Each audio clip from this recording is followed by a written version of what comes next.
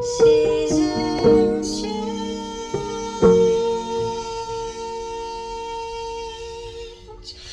There's still time for us to run away. You gotta buy into the corporate attempts to make this all connected. You have to buy into the corporate mindset and declare your brand loyalty to Marvel by watching all the way to the credits. Come on. Yeah, after credits, you mean. Watching just to the credits is just watching the movie, right? Yeah. Well, the credits are part of the movie. They No, put the they're not. music in, there's a little bit of, there are mid-credit scenes, there are after-credit scenes, there's a little MPAA. Yeah, but they're not part of the self-contained story. They are. Boy, The no, after-credit they're scenes fucking are. not. They're really not. So, welcome to Fresh Films. We're a podcast devoted to movies that just came out in Evanston. I'm Marco Carolano. I'm Marcus Galliano. I'm Elliot Kronsberg. Today we're going to be talking about the newest film from the Marvel Cinematic Universe, Black Panther. Black Panther is sort of become a big cultural deal for a few reasons. It's the first film in the Marvel Cinematic Universe that stars a black superhero, has a mostly black cast, even has a black director, Ryan Coogler, who has directed Fruitvale Station and Creed, and this has become a bit of a mini cultural event outside of the Marvel Cinematic Universe because now you see organizations busing in children to see the movie. You see a lot of representation on Twitter about people getting very excited to see Black Panther. So it's an event that I think needs to still be talked about. The film stars Chadwick Boseman as the superhero, who's also a king of a fictional African nation called Wakanda. We also have Michael B. Jordan, who's been a bit of a muse for Ryan Coogler in the past as the villain, Killmonger. And you have like a kind of stacked cast too. You have Forrest Whitaker as like a spiritual advisor, Angela Bassett as T'Challa's mother. Lupita Nyong'o as this spy who's a love interest, and You also have Denai Guerrera. I think that's how you pronounce her name. She plays Michonne in The Walking Dead, and in this film she plays the sort of Wakandan general who serves as sort of the right-hand woman, if you will, of T'Challa. to add even more names to this cast, you got Daniel Kaluuya from Get Out as this advisor role. You got Andy Serkis, famous for being Gollum in Lord of the Rings in a live-action fun. role. You've got Martin Freeman from The Office, Hitchhiker's Guide to the Galaxy, The Hobbit, and you've got Letitia Wright, who was just on Black Mirror. So you have that large list of characters, and it's the story of T'Challa becoming the king of Wakanda, which is a really rich nation because they have this very important metal called vibranium in the Marvel Cinematic Universe. It's a really rich and technologically advanced nation, but they have to pretend they're not in order to not have their stuff get stolen by the rest of the world. And T'Challa's dad has died, and T'Challa is now going to become king. This is happening while we're talking about whether or not Wakanda should be more open, and at the same time, Michael B. Jordan's characters and Andy Serkis, who's this arms dealer in the film, they're up to some shady stuff too that gets on the radar of our heroes and causes problems for them. So out the bat, I guess this is a very strong cast. Chadwick Boseman's good in the role. Michael B. Jordan is as charismatic as he always is as the villain. He's actually, I think, one of the strongest villains these films have had, and that's a problem they've had in the past. He's got swagger, he's got anger, and they actually find ways to make his motives more complex than the usual sort and tie it into real world issues pertaining to colonialism, to slavery, to the issue of how you handle oppression. He does a great job. The female cast too is great. Lupita Nyong'o is good. Letitia Wright is one of the big standouts as this techie, kind of quirky sister role. She has an excellent rapport with Chadwick Boseman. They really feel as if they're siblings with each other, and you get a real sense of cohesiveness. And you really feel a sense of strength with them, and they work well off of each other, especially in the comedic sense. Which is really important because the humor is Marvel humor, and you're either going to think it's funny or you're going to be tired of it after 95 different movies. I think Shuri is a really interesting character because we don't really know the gender dynamics of Wakanda besides the fact that they're all kings. Shuri is unabashedly confident and Kind of impish, I would say. yeah, she's kind of impish, and I think she's supposed to be maybe a little precocious, but I really appreciated that, like, she knew she was the smartest person in the room all the time. And it's kind of nice to see Letitia Wright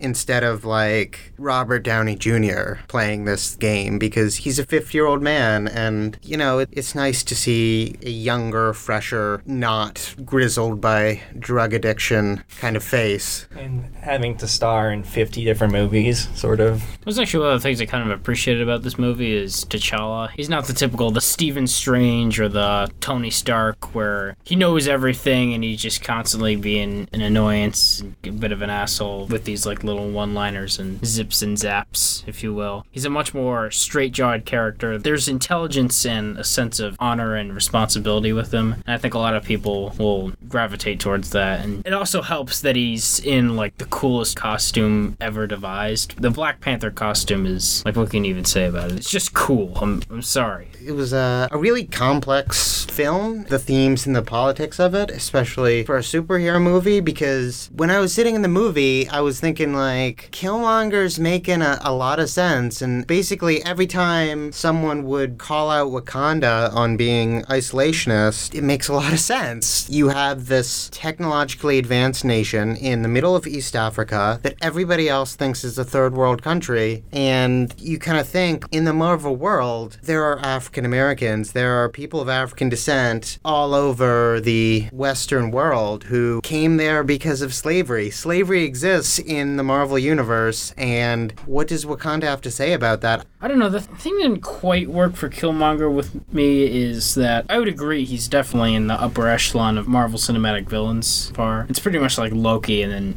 everyone else. It's like next to Dinosaur Bones. And I'd say it's like Loki, a little bit below Killmonger, and then just everyone else. I don't know. Hela kind of has a similar dynamic to Killmonger in that sort of a revisionist sort of thing. I mean, it's kind of revisionist, but it's like these are both people who are fighting their family because they were abandoned. I mean, I liked Thor Ragnarok, but I feel like this is more what I wanted Thor Ragnarok to be. And going back to Killmonger, the thing I didn't quite resonate with him as much in that regard is the fact that he makes these big sweeping speeches about political differences that he has with the Wakandan government. I was into that conflict. But the thing is, he just goes around murdering people, and he's got this sort of big bravado about him. It's like, yeah, that's true, but you're really, really evil. I feel like I need maybe one more scene where I could see him vulnerable, where I could really start to maybe sympathize with him more a little bit. But I don't know, that's just me. Other people seem to like him. I saw an article talking about how a lot of the best villains have been anti-heroes, and Killmonger is not an anti-hero. No, he's a bastard. Which I'm a little disappointed in, because like he had some legitimate gripes with Wakanda and with T'Challa. There's some fucked up stuff going on, and well, that's where his character arc comes in. He acknowledges this stuff is fucked up and he tries to atone for those sins, which is a satisfying arc for me. So, I want to transition more into the filmmaking and the cinematography. Okay, you still have the Marvel cliches in this film in terms of a lot of CGI. In the construction of Wakanda, I think it's good. Yes, I'd agree with that. Actually, Wakanda is like probably one of the better aspects of the film, that it feels pretty realized as a location. But in the way that it's constructed, it's very visually interesting. There's some CGI bumps with hills and rhinos that I didn't see the Panthers. hills. I wasn't thinking about the hills. I was thinking about the rhinos, I was thinking about the panthers. And I was especially thinking about the last fight between Killmonger and T'Challa in that sort of light bridge. That looked really fake. Also, while the fight scenes have that over-edited Marvel style, but Coogler smuggles in some of his expertise he's learned from Creed into it. Like, there's a one-take scene in a casino fight that's really cool. There's hand-to-hand fights that, while they have the editing, he does some interesting things with light and the way that the sunlight plays on their bodies that makes it a bit more compelling of a scene than it would be. I think a lot of it, especially with the light, is Rachel Morrison, the cinematographer, because she did Fruitvale Station, she did Mudbound. Yes, I'll give Morrison credit for that too. Also, props to her being the first female to be nominated for Best Cinematography for Mudbound, so shout out to her. Which is kind of fucking ridiculous when you look at a lot of female cinematographers. I know that there's an article on IndieWire right now talking about 8 female cinematographers who also should have been nominated over the past 30 or so years. Wait.